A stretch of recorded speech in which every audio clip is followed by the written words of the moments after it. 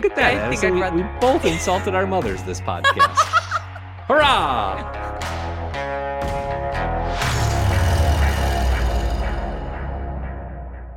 Hey, y'all, you're listening to the Denton Rules Yellowstone podcast. I'm here with my always eager to talk about Yellowstone and now Bass Reeves, Mr. Billy Dukes. Billy, we're covering today episodes 7 and 8. We got 2 episodes of Yellowstone to go through up at the top of this episode. So let me know and let all of the people know, what is the most important thing that we should take away from this episode? There's really just one thing. That Beth Dutton scene, end of episode 7. And I've teased it. I told you it was coming. Addison, I want your reaction. Was it as advertised? How did you respond to that? You let me know. You even Slack messaged me yesterday or whenever going like, hey, prepare. It's at the end of episode 7. So thankfully I was like emotionally, mentally, visually prepared for what was about to happen. Oh, it made my stomach turn. It was very bloody. It was... That's my reaction. It was difficult to watch the second time as well. And I want to get to a point about how CBS handled this particular scene in just a moment here, but to sort of recap the scene, it's an office scene. Beth's at the office, and Malcolm Beck of the Beck brothers has sent 2 henchmen to, I think, kill her, but they want to torture her a little bit first. And they do. They really do. She sees him coming, so she's able to stab him a couple of times. She's also able to get a text off to Rip that says office help. So Rip is able to be alerted to that. Almost right off the bat, they kill her assistant, Jason. And then she's beaten and brutalized. I mean, she has black eye. One eye is puffy and closed. It looks like the one guy is getting ready to rape her right before Rip intervenes. And then she sort of breaks down and loses it in Rip's arms. And there's that graphic violent scene, but it's all in the context of this whole episode that up until that point was really soft and sensitive and loving. And it's just sort of did this 180 that in a lot of ways is poetic. And it's definitely what Yellowstone does really well. It was very soft at the beginning. I mean, we see Tate having sweet moments with Rip, which who would have thought of that? And, Casey and John. And that's where we find out how Lucky, Tate's horse, comes into the picture. Tate's horse, Lucky, who we actually talked about a few episodes ago. The I don't know what the real life horse's name is, but Lucky, the horse, was having some health issues, which thankfully the horse is okay. But it was fun as someone who had no clue where Tate's horse originated from. This was an episode where we kind of figured that one out. The heart of this episode to me is, I mean, this is really where the Beth and Rip story, their love story, sort of begins to congeal and they come together. They, over the last, I think, 5 or 6, maybe more episodes, we've seen Beth sort of mature with her love for Rip and realize that Rip is her man. And it's done really subtly. Like, she never sort of has this epiphany that we see on screen. You just sort of start to see drops of it. But then she calls him to the roof of the house and they have a moment. And Rip's ready to say, I love you. And she says, hold it. Tell me when it matters. Tell me when it's going to save me. And he certainly does do both of those things a little bit later on in the episode. What I thought was interesting about that roof scene is she was asking, where are you putting all your money, Rip? Where'd all your money go? What are you putting it towards? And that's where we found out that he put his money towards, he literally spent tens of thousands of dollars to his mother's and brother's headstones that, he wanted them super tall, so they were almost touching the heaven, and that he paid a gravedigger to uproot his father's bones, and he tossed them out the window on the drive to North Dakota. This actually isn't going to be the last time that Rip digs up a relative. Really? To retrieve the bones. Nope, it's coming again in another season or 2. I can't recall exactly when, but just a little foreshadowing there that he knows a guy who does these kind of things. Is he digging up his family members or? Yeah. Interesting. What? Such an odd, person to have on speed dial. Yes. It's not one of my I don't have one. speed dial options. You got your mechanic, you got your lawyer, and you got your gravedigger. They're all right there. 1, 2, 3 on the speed dial. I did think that was a really sweet. I liked that moment. I think those are so my 2 favorite to take away were was that moment with Beth, and then the Rip and Tate scene in the beginning, just because I love seeing, and it's something that I recognize that I really enjoy seeing Rip, seeing a more soft side of him, because I also said that, if you remember, in season 5, when Carter enters the picture, and I liked seeing kind of him interact with Rip, but then him also obviously interact with Beth. I thought that was really fun. But yeah, I think those were my two favorite, and Monica's just kind of getting on my nerves in this episode, but what's new? Well, I want to talk about Monica in a minute, but there was another moment at the end of episode 8 where Rip and Tate are having another moment around the horses. And that's when Beth's almost getting a little misty. Like, you can see her start to get a bit emotional. And immediately she goes after Jamie and says that if he ever falls in love, I can't wait to take that from you. And her response to watching Rip and Tate in that moment, I think, is very telling of what's to come as well. At this point in the show, we don't know why she's so emotional fully, but we're soon going to find out. Interesting. Which obviously I know, having watched. I know. But yeah, that is. Save it for some other reason I didn't remember that Tate. I know. I'm not giving it anyway. Don't you worry, Billy. I'm closing my mouth. I'm processing is what I'm doing. The Beck brothers kind of teed up that this was coming. They kind of let everybody know that they were coming after the family in some pretty obvious ways. I mean, they had a meeting with Beth at her office. The one brother did, Malcolm, hours, if not days prior, where he more or less said, I'm coming for you. And Beth knew it, and she told John that they had revenge on the mind. But they were kind of on a rampage here. I mean, they killed the one guy, the gambler or the dealer at Tom Rainwater's casino, the guy with one missing a finger. They kill him. Missing a finger? Oh, the one missing a finger. I was like, wait, they chopped off his whole hand. Yeah. Right. Yeah. And then they took Dan Jenkins' liquor license, and then they go after Beth. And then throughout the episodes, they keep referring to going after the one that John Dutton loves most, who we are led to believe is Tate. Yeah, Tate. Tate could be in their crosshairs at this point, which is, gulp. Dun, dun, dun, dun. So I didn't watch, and we've said this kind of from the beginning of kind of recapping these Yellowstones on CBS, is we are watching the Peacock episodes and doing sort of our reporting based on that, because early on we watched them on CBS and found there wasn't a whole lot of differences. Some expected bleeping of curse words and some of the naughty language, not too much.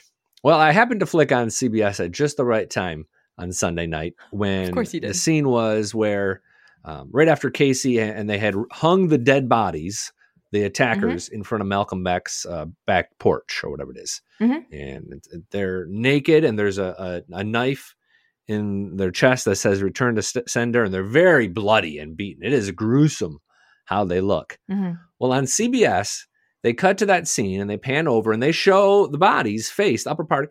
They're bloody and they're beaten, and they pan down and they show that note, return to sender. But somehow they drew underpants on the two men. Wait, really? I'm not even kidding you. Yeah, they somehow superimposed boxer briefs, I believe. I couldn't break out the brand, but they somehow superimposed a boxer brief around each of the two men, because that's where you draw the line. Like, you can show the blood and gore, but you can't show a naked male hip or butt cheek. Wait, that is, oh my gosh, I would love to pick the brain of the production staff of this. First off, oh my gosh, what a pain in the rear end to have to go through and meticulously, you're like, scene 52, cut, 45 minutes, gotta add pants to whoever. Gosh, that is tedious. But I am fascinated of, like, how does one do that? Do you think that this is like a post-production thing, or are they filming two scenes? Like the same scene? Post. Okay. They got to do that in post. They didn't bring everybody back, or just think at that time, like, we might have to censor this one day. Here, guys, Jim, Bill, put on these jackets. Put on some shorts. And go. Action. No. I don't think so. Interesting. Wait, so did you watch also the Beth scene on CBS? No, I got there literally just at that scene where the bodies were hanging. Oh, just at that one.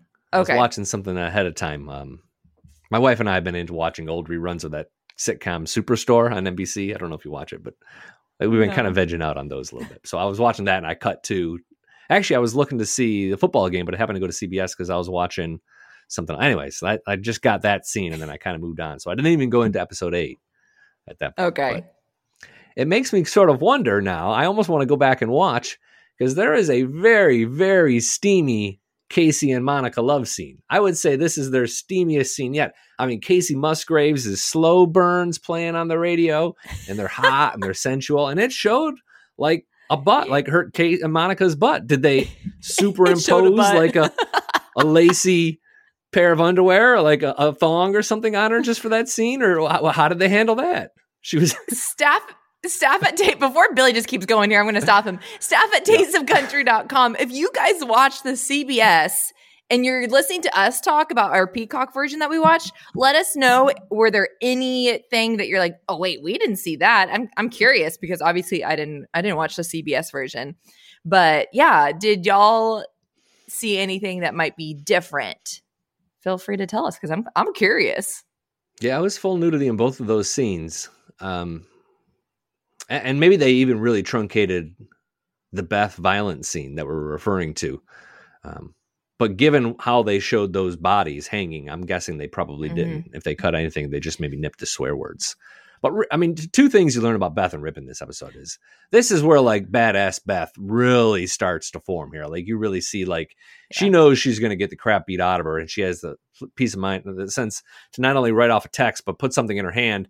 And she kills the one dude. She's responsible for his death. She stabs him twice in the heart, and but then Rip comes on, and the only thing it reminds me of is like that scene in the Lord of the Rings trilogy where at the very end of the movie, like the army of the dead come off the boats and it's like, oh, hell yeah. And Rip just comes storming through. He takes a bullet to the chest and he's just like, boom, boom, like John Wayne. And he just rips those guys apart. My gosh, that was fantastic. Tears came to my eyes a little bit as that scene happened. Here's the question though. When John's saying, no one will know about this, in my head, I'm going, okay, these are human beings though. Like at some point, isn't someone going to wonder where they are at? Like someone like Joe Schmo, a long lost relative, yes. Like at some point they're not showing up for Christmas dinner. Like, can you really, like if I disappeared tomorrow, like someone at some point, I mean, I sure hope at some point they're going to notice I'm missing. In some cases, I think Yellowstone explains that. Like when Fred gets taken to the train station, I think they refer to him not having any friends and family. And later on, there's another character or two that dies. But like, for the most part, like that's not the case. Like Jason, the assistant who gets murdered. Like they kind of refer to like, what am I going to tell his family? But they don't really sort that out to anybody's satisfaction. Like if Jason's family has any sort of curiosity why the body they got back is just beaten and bloodied and looks terrible, they'd launch an investigation. But if you get stuck on that plot hole with Yellowstone, you're really going to be in for, you're not going to have a very good time because that is a big one that you just kind of have to let them have just it. Not worry about it. Yeah. Don't worry about the like true logistics of how that would go down. It's that is a true, don't worry about it. It is. And you know what this episode really kind of covers up, episode 7, as we focus on Beth, it covers up what's going on with Jamie, which is another really important thing happening with the point. Like he's dang near going to take his own life before John steps in. But like, this is literally like the third thing we're talking about. And I think in any other episode of Yellowstone, it'd certainly be number 1 because it's monumental. Right. They just kind of threw that one under the rug. A little bit. Because by episode 8, he's on the road to redemption somewhat. Yeah. He's much more in episode 7, which I thought was interesting because in further seasons, we don't see this as much, but he's helping more out on the ranch and just different things that we hadn't seen prior. Yes. Yeah. His white collar career gets back on track before too long, but I don't remember exactly how it happens. Like he gets out of the bunkhouse. He's not going to be shoveling horse manure for very long. For much longer. But I don't recall exactly how or why it happens.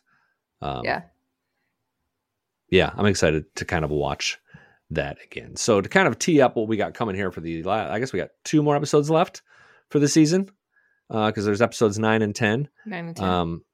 It's the full-on war against the Beck brothers. Now we have Dan Jenkins, Tom Rainwater, and the Duttons all sort of aligned to take down the Beck brothers.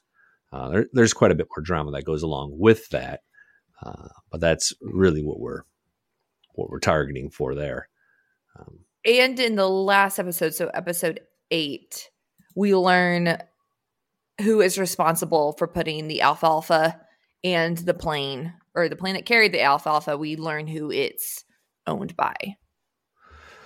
Right. Which I think as viewers, we kind of knew or suspected a little bit. Once we found out it wasn't Dan Jenkins, especially. And There's Casey's going to go after that plane with Dan Jenkins' security guard, who will come back and be a pretty major character here in the next couple of episodes. But I will say that plot line, it leads to one of the biggest Yellowstone plot holes, or loose ends, as we call them. Well, it really does. You'll notice it. You'll notice it. It's not as inconsequential like we always bring up from the end of season 3, Lug Nut Boy. But this is more important. Nothing, Billy. Yeah, me. But this is more important than Lug Nut Boy, I think, because it's kind of like, oh, wait a minute, we were doing this over here. Whatever happened with that? Like, it's weird. Okay. Anything else? I mean, that's all I had for episode 7 and 8. Anything else monumental that you want to chit chat about? Well, we could touch on, no, I don't want to talk too much about Jimmy. I guess he continues to go after the meth bros, and that's a pretty interesting subplot line as well. But we are seeing a lot of Casey and John Dutton bonding. That's obviously happening. Monica is sort of approving of this with one arm, and maybe one arm not so much. Correct. But Casey and Monica are... Pardon? She's warming up a little bit. Yeah, a little bit. And it doesn't help that her and Casey right now are like it's like full heat together. And we see this several seasons of Yellowstone where they have these massive highs and lows in terms of the relationship. They hate each other, can't stand each other, won't talk to each other. And then it's like every other scene is a love scene between them. And I think we got one in each episode, if I'm not mistaken. So this is full on. I don't know. You said Monica is really bothering you. Is that why? Like, because of that sort of roller coaster of emotions? Yeah. Where I'm just like, you just never know what you're going to get. I just think the inconsistency to me is what's frustrating. But clearly Casey doesn't mind. He's doing just fine with the roller coaster of emotions. For me, that'd be like, oh, goodness gracious, I need some consistency here. That there's a tinge of toxicness in that. Well, to quote my dad once when we were having a conversation, he knows who he married. Hopefully Dad's not listening to this, or Mom especially. Christmas is about to get awkward. All I'm going to say about that. But he does. But yeah, this scene, or this episode, these 2 episodes, Jimmy gets out of, he gets out of debt with the meth bros. He pays them back. And then at the end, we're under the assumption that he fully pays them back by giving them the belt buckle, right? Like that's right. Yeah, they wanted a little bit more money because Avery had hit them with the bear spray, and so he reluctantly gives the belt buckle. I will say that we're not done with these characters. Goodness. Yep, it kind of continues on from there in some pretty important ways. And you just hate these guys, like all the characters on Yellowstone. And this is why I think Yellowstone was such a great show in this time period. And you kind of contrast it to the show we're going to talk about in a few minutes, Bass Reeves. Like each character was super interesting, and you kind of cheered for him in a silo, or you hated them in a silo. And Bass Reeves, we haven't seen that same kind of character development. I think while the show's been super interesting, it hasn't been as sticky as Yellowstone. But yeah, Jimmy and the Meth Bros, more to come. Dang it. I'm kind of annoyed with them. Only because I just don't feel like they're adding major, other than just like they're adding another limb to the tree trunk of just drama. That's fair. That's fair. Should we move into, before we move into Bass Reeves, I want to talk about our merch that we have, Billy, if you're down. I do. And in fact, I have one of the new items in my hand. It's not a Yellowstone related item, but I think fans of this podcast will appreciate it. How about that? Okay, well, let me tell people what it is first before we Vienna White this moment. Staff at tasteofcountry.com first is where all of the trivia questions can be answered, comments, concerns, thoughts, all the good stuff. And tasteofcountrystore.com, y'all, is where we've got some swag. Not only do we have some Yellowstone paraphernalia, but we also have, Billy, drumroll please. You weren't ready for my Dolly Reba 24. We have we had what, Wallen and Yep. Who was it? Hardy. Wallen and Hardy. Also similar vibes. Yeah, we have Yellowstone. We have that. We have another fun little graphic tee. tasteofcountrystore.com. If you're watching this video, we will be showing a little screen recording of the store. But if you're listening, head on over to our website and you can find it there. All good stuff. Hey, y'all, Christmas is coming around is all I can say. Is good time to give some gifts. My shirt's a little bit wrinkly. It's because I actually wear it and it gets folded and put back into my dresser drawer. And, so that's the wrinkles. It's not one right off like the rack that I for display purposes only. No, it's over time. Mine is going to look a little bit faded. Although I put my Yellowstone shirt on after this weekend and fitting a little bit tight. For being honest, hey, you enjoyed those mashed potatoes, that pumpkin pie. Yo, I will say Billy is telling the truth. When I was in Nashville for CMA Awards, he was wearing one every single day. He was repping our team well. Yep, I know who pays the bills. Hey, they're also really great shirts. I'm still waiting on that trucker hat, but it's okay. I do like that. Oh, and we not only sell t-shirts, y'all, we sell sweatshirts. Yes. Which I just think is super fun. And hoodies specifically. Not just crew, it's not a crew neck, it's a hoodie. So definitely, like I said, tasteofcountrystore.com is where you can check that out. All right. Bass Reeves. Let's talk Bass Reeves. I'm going to give you the floor a little bit because I'm going to be honest. And I'm sorry, anyone who really loves Bass Reeves and they might be offended by what offended is not the correct word, just disappointed maybe. Billy, Bass Reeves is starting to bore me a little bit. I just feel like it's same song, second verse. Like really, these 2 episodes were just, let's go catch some bad guys. Yeehaw, we got them. I mean, don't get me wrong, the storytelling and what I'm learning is really fascinating. I don't want to water that down. But to what you just said earlier, yet again, I'm not hooked yet on a character, other than I do really enjoy Billy. I'm not hooked on no character has really tugged at my heartstrings. I'm not left remembering stuff. Well, I think it's helpful here if you think of Bass Reeves not as sort of next in line of the Taylor Sheridan Yellowstone universe, but maybe compare it a little bit more closely to like a network television show, because these last episodes have been kind of serial episodes. You can bip in, you can bip out, you can watch an episode, bring it to its conclusion in a satisfying way. And then, you don't get wrapped up too much in sort of the long, bigger plot picture. We haven't had a lot of advancement in sort of the big picture plot with Bass Reeves with the last couple of episodes. And it's also a little unfair that we're comparing it to Lioness in 1883 and 1923. Those shows set a really, really high bar. Not every show that comes from Taylor Sheridan and this team is going to sort of reach that bar. For my personal opinion, and it hasn't met that bar yet, but it's certainly better than a show I'm going to watch on CBS or NBC or shows like that. So to give it that benefit of the doubt a little bit, it is what you're saying is true. It's a little slower, and the characters haven't developed sort of to that point. We touched on that a little bit earlier as well, but I still find each episode in and of itself entertaining. Like I'm not finding myself wandering as much as I would watching, I don't know, NCIS or something like that. I don't know. Am I trying too hard to defend?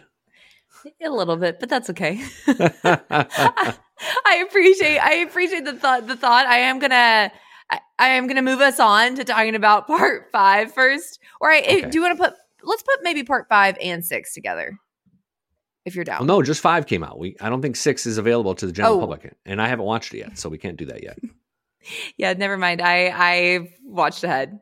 Great. So let's talk about 5. You overachieved. No, don't spoil it yet now, because I haven't watched 5 yet. In part 5, Bass comes home after another successful outlaw nabbing, and he's been on the road for 41 days, including what happened in episode 4, within 24 hours, he's asked to go back out on the road. That does not sit well with Mrs. Reeves. His daughter is really getting smitten now with Arthur, and they go to the carnival together, which is apparently the big deal in town. And they have a little bit of a dust up that's racially motivated or related with some other families in town. And that turns one young man takes exception with that. And there ends up being a big fight. This white kid has all sorts of racial slurs and ends up trying to beat up Arthur, Sally's boyfriend. She sticks up for him, and together they kind of fight him off. But you just got a feeling that that's going to come back at some point in the next episode or two. And then, Bath just kind of keeps doing what he's doing. He's very clever, and he's very virtuous in terms of doing his job properly. The one criminal that he's bringing in, he can clearly tell the guy killed the man for all the right reasons, but he's still going to bring him to justice as far as we know. So it's more of a continuation of what we know about Bass Reeves, not so much any sort of deviations in his personality yet. I thought it was wild, and I would love to know what $700 was back then, like equivalent to, or what it would be now. Yeah. But for all, up until now, all his, taking in these bad guys is not the word I'm actually looking for. But he was paid essentially a whopping $700, which for me, I'm like, oh my gosh, that's nothing. But I feel like that's a lot probably in comparison to like what $700 would be today. So according to a website called In 2013 Dollars, $100 in 1886 is the equivalent of $3,200 10 years ago. So multiply it by 32. What's 32 times 700? That's a lot of money, right? 32 times 700 is 2,200. Yeah, 22,000. Yeah, 22. Not 2,200. $22,400. Okay, yeah, that's good money for 41 days work. A month and it's some not change. Super money, but it's good money. Yeah, he's not a millionaire by any stretch of the imagination. I thought the one thing was also. Oh nope. Go ahead. I was reading my notes that I took. Well, finally at the end of episode 5, we get the return of a character that we met early on, and that's Barry Pepper's character, a man named Ace. I haven't heard how his name's pronounced yet. Pierce. He's the leader of the 1st Cherokee Mounted Rifles. This guy was sort of a good guy, bad guy. At first we met him, he kind of warmed up to Bass, but then he definitely turned on him in a scene where he shot a young boy that Bass had grown really fond of while living in the Indian Territory. So be really curious to see how they sort of interact. And from what I can tell, they're not friends moving on. That's what the internet tells me. I liked the development of Billy in this episode of you kind of see Bass tells him, I don't think you're going to be able to be a deputy marshal, but I'm not going to give up on you. And just kind of, I don't know. He's become a more fundamental character than I thought he might become. I'm not that fond of Billy. I know you really like him. Really? But he's actually one of my least favorite characters. I don't like him because he's like a good guy. I just like his carry, like what he's adding. He's the one that's interesting in this entire thing, Billy. I don't think so. He's not interesting to me. He's almost like a mascot. Is sort of what he feels like. Like he's like a boy working in a man's world. Like it's much more interesting to me when Dennis Quaid's character comes on screen, or even this Barry Pepper character. Like I'm much more captivated. And Billy just kind of weasels around a little bit, and it's just a matter of time, I feel like, before he's going to get his head blown off. I don't think he's going to get his head blown off. I think people like him. I'll tell you where I do smell heartbreak. Okay. Is the Arthur and Sally love story. I fear for Arthur's life at some point, and I have a feeling it's coming soon. You think she's going to break his heart? No, I think Arthur's going to die. I think he's going to get killed. Oh, you think he's going to go? Oh. Yeah.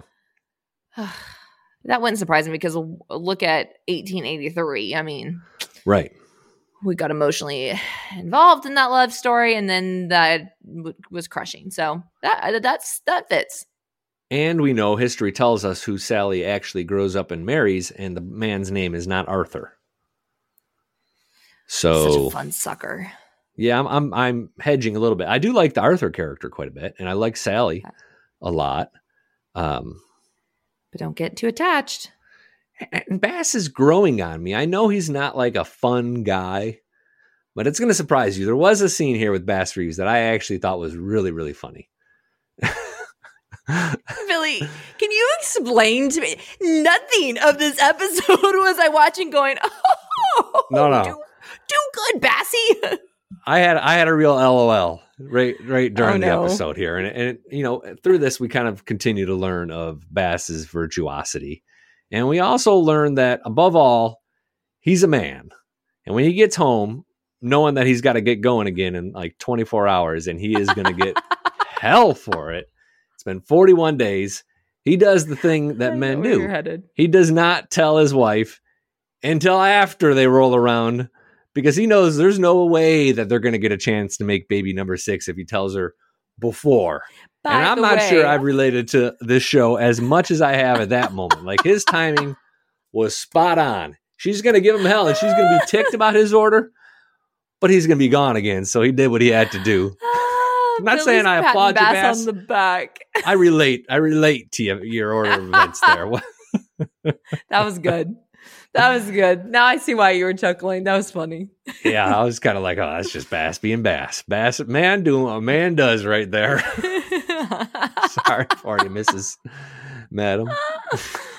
I was even kind of laughing in the moment, too. I'm like, oh, you didn't tell her, did he? That old sly dog. Your wife was probably watching like, yeah, I know this trick one too many times. Yeah, she was all ticked, and she's like, are you laughing? No. I was just God, what a jerk.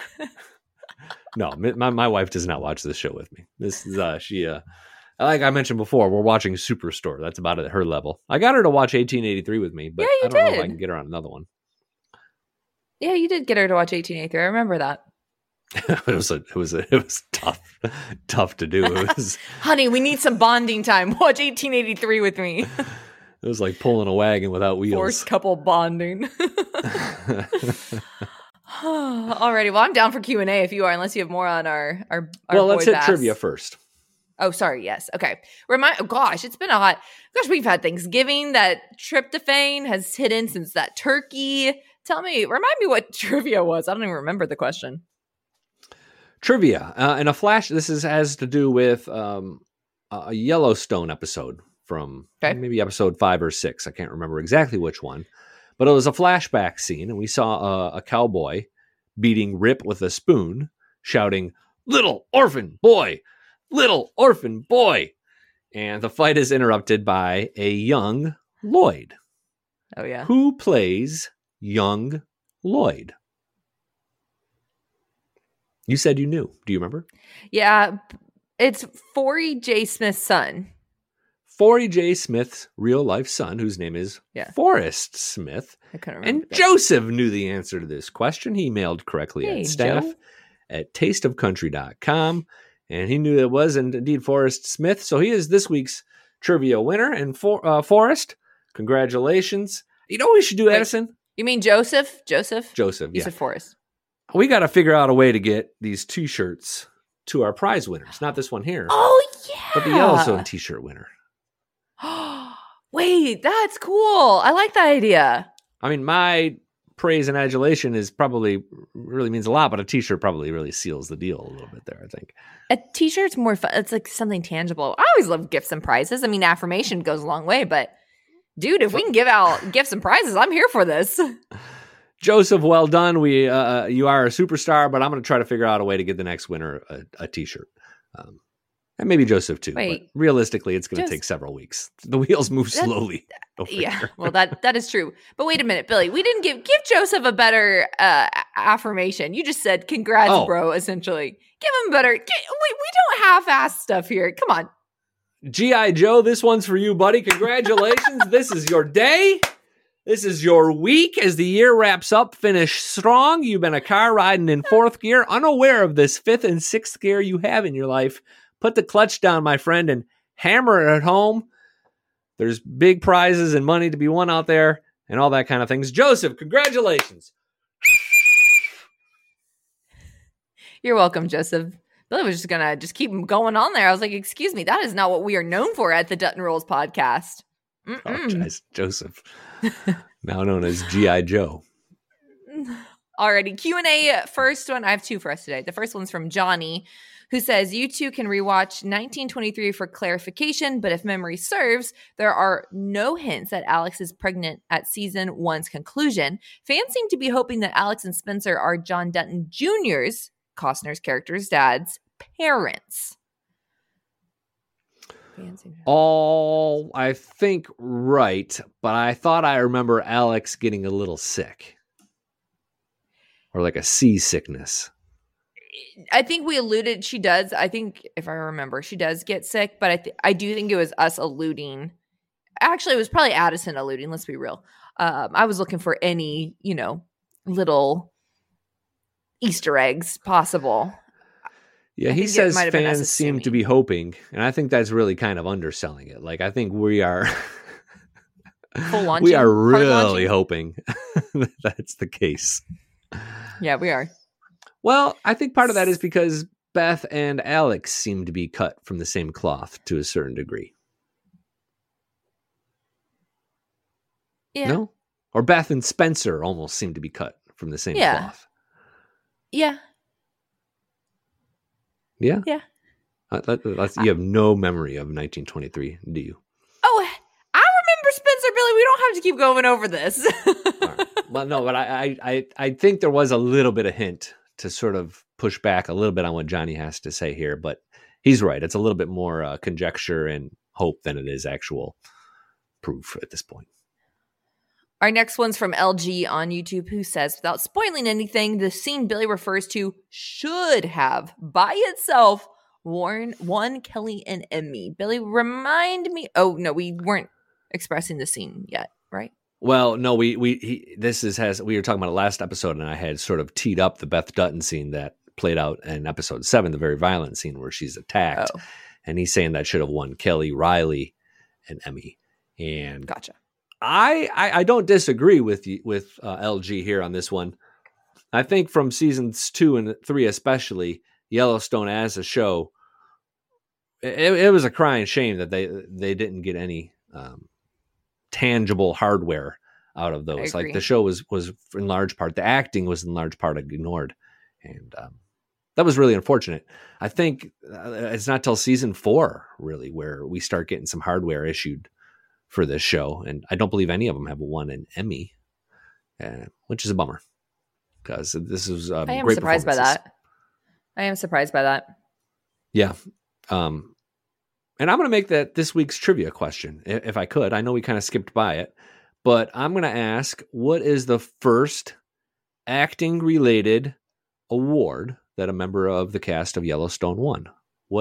Who was the actor or actress, and what was the award? And then it could be an Emmy, it could be a Golden Globe, or something along those lines. Just let me know. Staff@tasteofcountry.com, the first person to win it. And if there was 2 in the same year, I'll take either one of them. I don't know this one. I'm excited to find out next week, though. Well, I'll be honest with you. I don't either. I haven't looked up the answer yet. I suspect I know, and it's a little disappointing, but I'm going to have to do a little research here before we come back and either give some adulation or a t-shirt away to somebody. As always, outside of staff@tasteofcountry.com, where you can leave your trivia, thoughts, comments, corrections. We always greatly appreciate subscribing to our YouTube channel. That's where all the videos live. But also leave us a good old rating and review on Apple Podcasts and a rating on Spotify, and share it with a friend. Or even, we're headed into the holidays. We just finished Thanksgiving, but Christmas is upon us. If you are looking for something to do with those relatives, just turn one of our episodes on. That's fun. Right? I couldn't imagine listening to a podcast with somebody. It's a solo experience. Like, everybody gather around. It's like an old-timey radio. Like, I want people to listen too, but let's be realistic here. We're not going to get grandma, grandpa, and the whole family around to watch our faces. There's more interesting programming out there than just watching us talk. As you're driving to your relatives' home, Billy, I just drove to Lubbock, which was a solid, 7 hours. My brother and I listened to a financial podcast, multiple all the way there. So my point is we could have gone through a few Dutton rules, but I'm the sister. It's not as cool. Do we really want to listen to Addison on a podcast? Nah. 7 hours of financial podcasts? Yeah, well, we listened to some George Strait too. We played some Texas country, but we played some Texas country, and I did learn we played the Journal as well, with the Journal, and then some financial podcasts. Okay, that's what we listened to. Yeah, see, maybe your other brother drives next time. That's all I'm saying. Maybe hitch a ride with mom or dad to see what they're up to. Nope, I think I'm going to stay with that. I think I would rather listen to some financial podcasts than drive with mom for 7 hours. Oh, okay, love Shelly. Love Shelly dearly. Oh. But well, look at that, Addison. We both insulted our mothers this podcast. Hurrah! And on that note, I think I'm going to wrap us up. As always, the Yellowstone Dutton Rules podcast is another spicy Town Square Media podcast. Spicy and insulting. And insulting.